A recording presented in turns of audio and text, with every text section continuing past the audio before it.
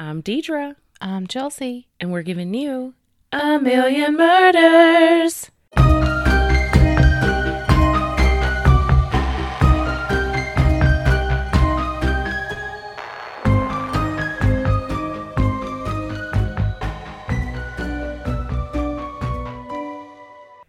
Okay. Hello, everybody. Hello.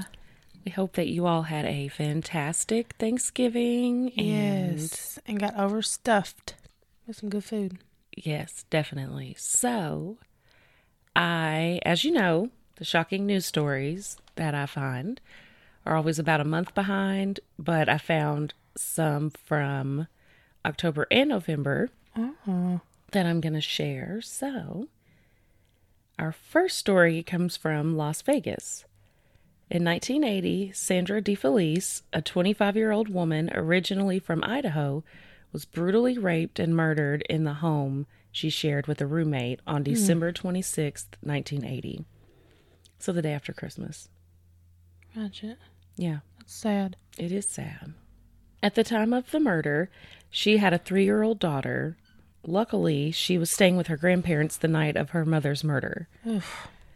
Yeah, no, it's terrible. Like, luckily she was there because who knows what would have happened to her. Exactly. Sometimes people will leave children and sometimes they won't. Sometimes they won't. Yeah, so her case got cold, but her daughter asked authorities to review her mother's case last year to see if there were any updates.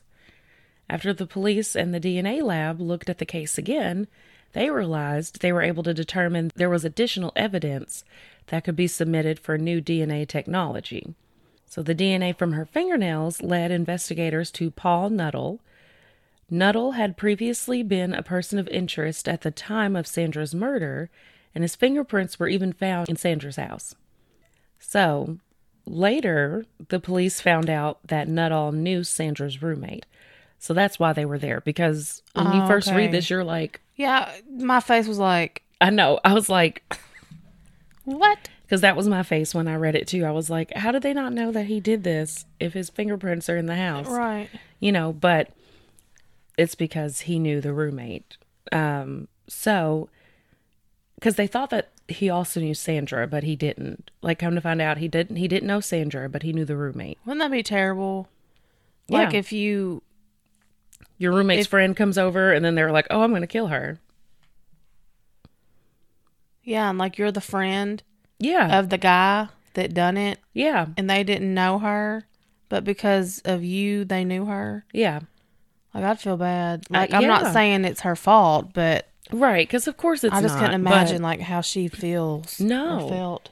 Yeah, knowing that, like, she accidentally brought somebody that she already knew who seemed safe into her home, and then he went and killed her roommate. It's awful. And I'm sure was her friend. Yeah. So, it's a whole thing. So, yeah, so he knew her roommate. Paul Nuttall was living in Las Vegas, like still living in the Las Vegas area, and was arrested in October on charges of murder, sexual assault, and burglary without bail.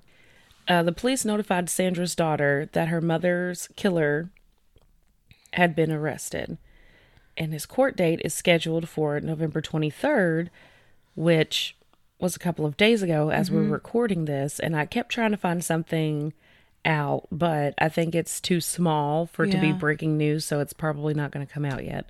It may be out now when this airs, but whenever I researched it, I don't even remember if the 23rd had happened yet. It was on the 23rd. Oh. I did this story on the 23rd, tried to find something, couldn't find anything. Isn't that crazy how you done it on the 23rd and that was the actual... Yeah. I said, I was like, is there anything out there? Oh my gosh, that's today. Yeah. So, but there wasn't anything, unfortunately.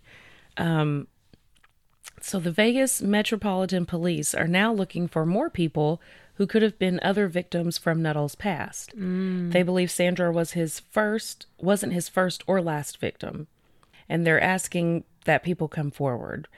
The department released more photos of Paul over the years to help assist possible victims in recollecting their incidents involving him. So, anyone who may have been assaulted by Paul Nuttall is asked to contact the LVMPD, Las Vegas Metropolitan Police Department, Homicide and Sex Crimes Bureau at 702-828-3421. People who wish to remain anonymous can call Crime Stoppers at 702-385-5555 or by submitting a tip online to Crime Stoppers of Nevada or Nevada. But I think they say Nevada. I think they're Nevada. We say Nevada, but they say Nevada. I was about to say, I'm pretty sure that's the correct way because I say Nevada. I can't. It's not. It's just the way people say things in different places. I got friends in low places. I can't. Okay, so story number 2. A woman who has remained unidentified for 34 years. Wow. I know. I love finding these because I'm like, yes, now let's figure out what happened. Has finally been identified. Nora Aaliyah Castillo's remains were found by a farmer in Baca County, Colorado, on his property southwest of Springfield, Colorado. Yeah. Deputies from the sheriff's office and the Baca County coroner believed her remains had been on the property for 1 to 3 years at the time she was found. So she was moved. So she was moved? Maybe. We don't know for sure. We just know. So, Woman, she was missing for 35 years, wasn't she? She remained unidentified for 34 years. Oh, unidentified, Lord. So 34 years, she was unidentified, but she was found 1 to 3 years after she had been missing. Dead. Yeah. So the Baca County coroner believed her remains had been on the property for 1 to 3 years at the time she was found. So after searching the area, this happened in June of 1988. So June 1988, farmer goes out to his property, finds this body on his property at his farm. And he calls them and they say she's been here for 1 to 3 years. And he didn't know it. So, I mean, she could have been dumped there or the attack could have happened out there. You know, we just don't know. But more than likely she was dumped there. But she had been there for 1 to 3 years, which is insane to me to think about that, like, you know, you're a farmer, you've got all this land. He never found her before. Right. I mean, you've got all this land, though. I mean, who knows how big this farm is, you know, and he just found her one day. After searching the area for days back in June of 1988, they couldn't find anything to identify Nora, how she ended up in the field, or how she died. Over the years, investigators had dental impressions made and submitted her dental records to the National Crime Information Center. An anthropological study was completed to check for something that could identify her remains. They took DNA samples and submitted them for analysis and reconstructed her face to get an idea of what she may have looked like. So they're like trying to, you know, do all these things, trying to see if there's anything they can figure out, you know. And the police eventually buried her as Jane Doe in the Springfield Cemetery. So it just wasn't leading anywhere. They couldn't figure anything out. So Nora was originally from McAllen, Texas, and wasn't formally reported missing until 1996. So 8 years later? Yeah. Wow. Yeah.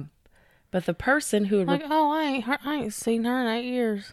Yeah. Well, and we don't really know much about that part either, because the person who reported her disappearance told authorities she had technically been missing since 86 or 87. So, like, they weren't even sure. But the person who reported her missing did know that her last known contact was with someone from a collect call that came from Colorado. Yeah. So, like, I don't know if they thought... I don't know who this person... We don't know who the person is. So, we don't know if it's a family member, if it's a friend that ended up moving away. Because you lose touch with people. And maybe they were like, wait a minute, no one's seen her? Like, we need to report her missing. Because, you know, I don't know. So on December 12th, 2001, Nora's remains were exhumed to obtain new DNA samples to test. On October 6th of this year, word was received that a potential family member had matched the DNA submitted to the McAllen Police Department from someone who had been looking for Nora. With this, they were able to determine that the remains did in fact belong to Nora, and her next of kin was notified where she was buried. Authorities still aren't sure why Nora was in Colorado or what caused her death at this time, but the department posted the update on their Facebook, writing, "It is our hope that anyone with information about this case will see this release and contact law enforcement. If you have any information about Nora Elia Castillo or this case, please contact the Baca County Sheriff's Office at 719-523-4511 or the McAllen, Texas Police Department at 956-681-2221. The Baca County Sheriff's Office will continue to investigate this case as a potential homicide." Yeah, so if you're out there and you know what happened to Nora Castillo, call. Okay, so story number 3 starts on August 23rd, 1971. A 21-month-old went missing from Fort Worth, Texas, named Melissa Highsmith. I feel like a lot of things happen in Texas. I do too. Like everything we've covered today Texas has some kind of Texas relation, except maybe my first story. Yeah, because the first story was Vegas. She was living in Vegas, but was from Idaho. But Nora was from McAllen. And now Melissa Highsmith is from Fort Worth originally. Fort Worth, Texas. Yes. So her mother had just moved to the area with Melissa and her brother Jeff when she placed a local newspaper ad requesting the help of a babysitter. She was working at a restaurant in town and was a single mother. A woman answered the ad and agreed to meet her at the restaurant, but never showed up. So she was like, okay, well, all right. Well, then the babysitter later called saying she really wanted the job and had a nice big backyard and cared for other children in the community as well. So Melissa's mother gave her the job, and the woman picked Melissa up from her mother's apartment where her roommate had been watching Melissa while her mom was at work. After the babysitter picked her up, she was never seen again. Ratchet. Yeah. I mean, just... Like still missing? What year was this? It's been 51 years. Dang. Since Melissa Highsmith was taken from her family. But the family has hope they're closer to getting answers. So yeah, this happened in 1971. And she was not even 2 years old. She was a little... Could you imagine listening to a podcast that tells this story and like it's you the whole time? Yeah. And just not knowing it? I'm floored. I mean, that's how Unsolved Mysteries would be. That's crazy. Yeah. That's sad. I know. Well, and the thing is that like, well, it's like Baby Holly. Baby Holly had a whole fantastic life and didn't even know that her parents had been brutally murdered and she was kidnapped and dropped off at a church. And I keep looking for updates on that, y'all. They're just not really telling much. She did get to finally meet her family. Did she? That's good. Yeah, like her family in Florida, but no clues. I mean, what I said about that cult that guy thinks about, that's all that's been said about that. Nothing else has been said about like solving Baby Holly's parents' murders. Yeah, I think they did it. That I can see. Oh yeah, for sure. I think that cult that was listed was a big part of it, but who knows who that was who did that? Yeah. I mean, the cult, you know, it was like 2 or 3 people in that entire cult that did that, and they're nomads, so they could be anywhere at this point. Like, there's no, you know, so hopefully they do find justice for Baby Holly's parents. They could be sitting right next to you right now. Yeah. It ain't me. Yeah, no. You never know. I don't know. Listen to your podcast with headphones, because if you're in the room with somebody who's done something, I was listening. I'm sorry. This is off topic. I'm sorry. But I was watching Unsolved Mysteries the other day, and it was me in Houston. We were watching Unsolved Mysteries at my house after Lauren's reception, and there was a guy on there, and Unsolved Mysteries was on TV, and they were airing his episode, and he was with his girlfriend. And so he like distracted her and was like, "Oh, hey, will you make me some sandwiches? I've got to go take care of my mom. Like, she's really sick and da-da-da-da-da. And he, like, had her make him sandwiches to, like, keep her out of the TV, like, out of the living room from watching TV. Turn it? Oh, from watching TV. Got you. Yeah, because she was, like, about to go in there. He was like, oh, and then he sees that he's on, Unsolved Mysteries. And so he packed up and left. And the girlfriend was like, yeah, he just left and never came back. And they, like, lived together and everything. But he had already, like, killed his ex-wife or his wife or something. And then he just, like, found this woman, was dating her. And then Unsolved Mysteries was on the case. And he was like, oh, gotta go. And so he was like, make me some sandwiches. Well, she got lucky. Yeah, she got lucky. Because I'm like, I mean, I don't know. It was crazy. Because there's no telling what would have happened if she was like, yeah, if he witnessed her seeing him on TV. Yeah, like he may have just killed her. Yeah, but it's weird that he, like, distracted her. Yeah. And not just, like she didn't see it on the TV, but he saw himself and was like, nah, bruh. Make me some sandwiches. Yeah, she would have been like, why'd you change it off Unsolved Mysteries? I was listening to that. And he's like, I gotta go. But anyway, okay, so back to this. Yeah, it's been 51 years since Melissa Highsmith was taken from her family, but they've got hope that they're getting close to answers. So she has an age-progressed photo and her information posted on the website for missing and exploited children, and they've also posted it in the news. In September, an anonymous tipper mentioned someone that resembles Melissa is in Charleston, South Carolina. Huh. So, David, if you see this woman, hello, like, I'm going to need y'all to be on the lookout, okay? So, yeah. Somebody was like, there's a woman down here in Charleston who looks just like Melissa. And Melissa's brother Jeff said, we feel like we're stepping in the right direction. We're moving closer to finding out where she is and what's going on. On November 6th, the Highsmith family held a celebration of life for Melissa's life at the local police station not far from where she was kidnapped. Yeah. So is her mom still living? I don't think so. I mean, they really didn't say anything about her in the article at all. I was like... So she's probably not then, more than likely, because she'd be surely she'd be, involved, like, publicly. Yeah. And she may not have wanted to give a quote or something, because, I mean, I'm sure, I hope no one's shaming her, because it was the 70s, and it was a totally different time. People put ads out for... everything. Yeah, help for anything. And the woman, but there was something I read that didn't get put in here, but it was about how the roommate that was there with the child stopped kind of answering questions back in 2019.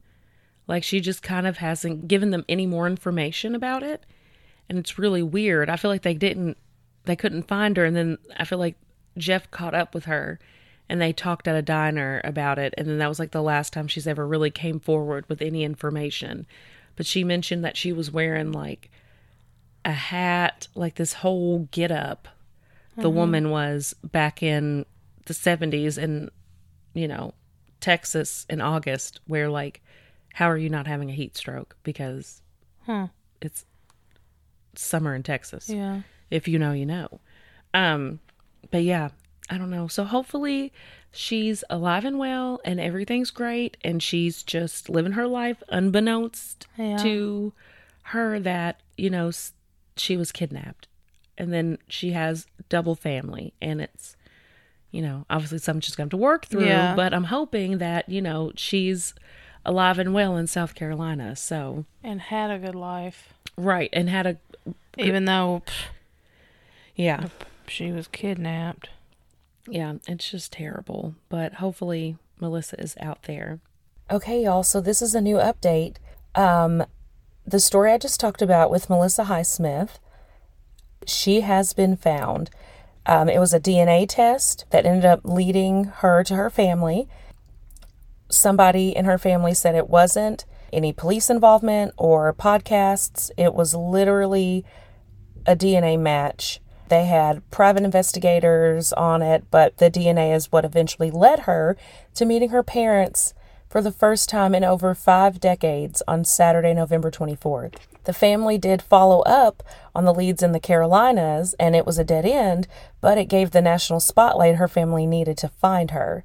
Melissa was found living in Fort Worth, Texas, the same city in which she was taken.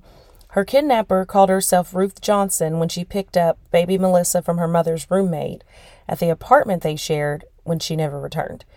So the kidnapper had changed her name to Melanie Walden, and now they're making up for lost time getting to know one another. Melissa was also quoted saying, "It's good to see what I looked like as a baby. It's overwhelming, but at the same time, it's the most wonderful feeling in the world." She has never seen pictures of her as a little baby since she was taken from her family at such a young age. Her mother, Alta, said, "I just couldn't believe it. I thought I'd never see her again." Her dad, Jeff, said, "They said, 'Dad, she's alive,' and I started crying. After 51 years, it's so emotional." So the DNA test was actually from 23andMe, and it was able to connect Melissa's biological family with her children. So her children were the ones that took the 23andMe test. So when her family reached out to her on Facebook, she thought it was a scam, but her dad had texted her on Messenger and told her, "I've been looking for my daughter for 51 years.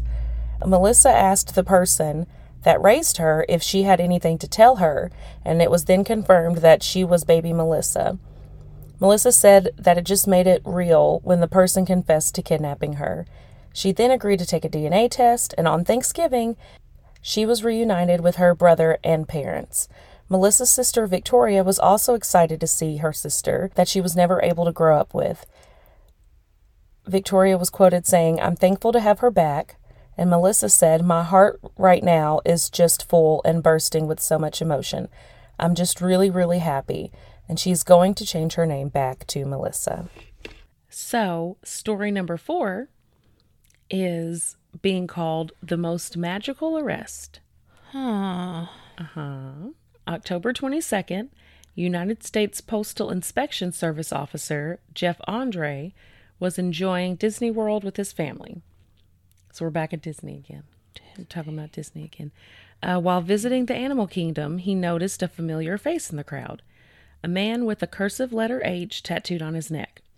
Jeff knew he'd ran into Quashawn Burton, a man who had been on the run from New York officials for over a year. Okay? So you're at Disney World.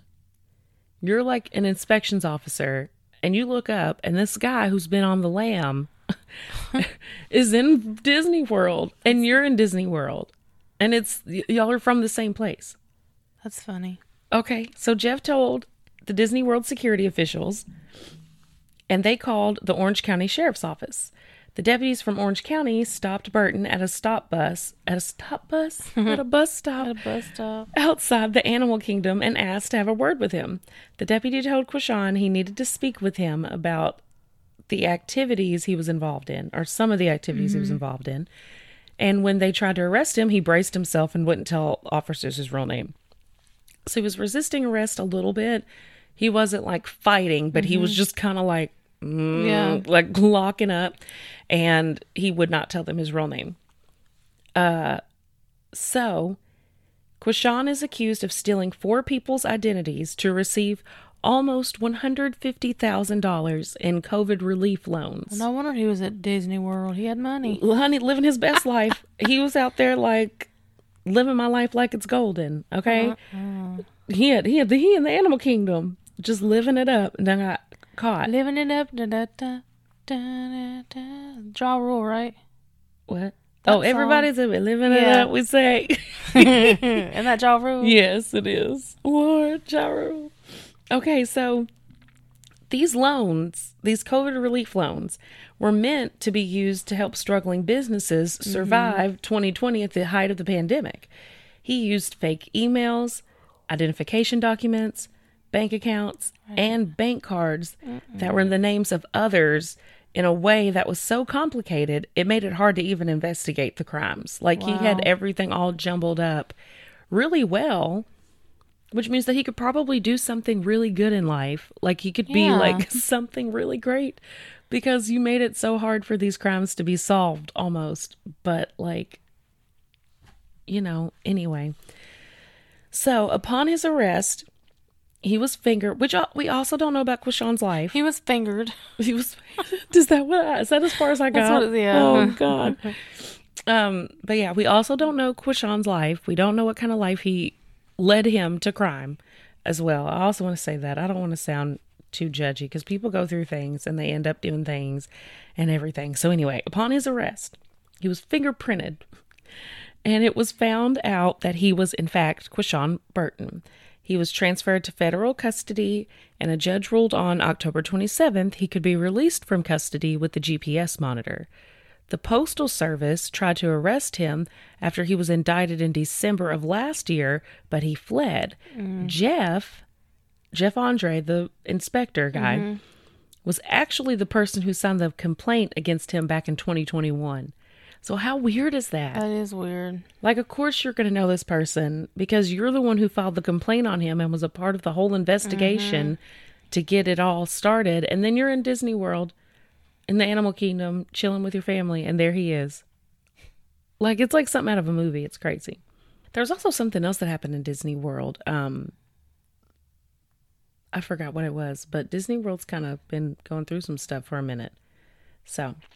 okay, story number 5 is pretty brief, but I just wanted to tell it because these last 3 are kind of like lighthearted ones. I thought we may need a little lighthearted, and I was right because, Chelsea's episode is heartbreaking.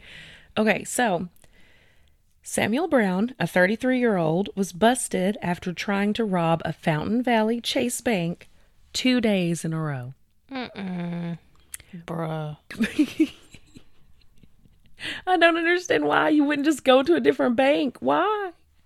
Or Chelsea's if you try to fake your own death, you just stay in the same town. Same town, same house. Oh my God. Becky. Same name, same birthday. Becky from work was like, I just listened to that. I was like, is it not the craziest thing you've ever heard? I don't understand. Please don't tell anyone. Yeah. Aren't you supposed to be dead? The aren't you supposed to be dead is what killed me. Okay, so Brown from San Francisco left with a large amount of cash after he passed a note to a teller, but apparently it wasn't enough money for his liking. So there's more than you had. Yeah, just leave.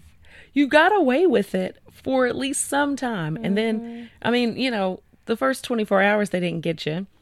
So he decided to come back the next morning and rob the bank again. The police arrived and arrested him without any injuries or incidents. Like, do you not think... I almost would think that police wouldn't be casing out a bank that had just been robbed. But then again, like, you never know. Yeah. So, yeah. Arrested. Now, my last story.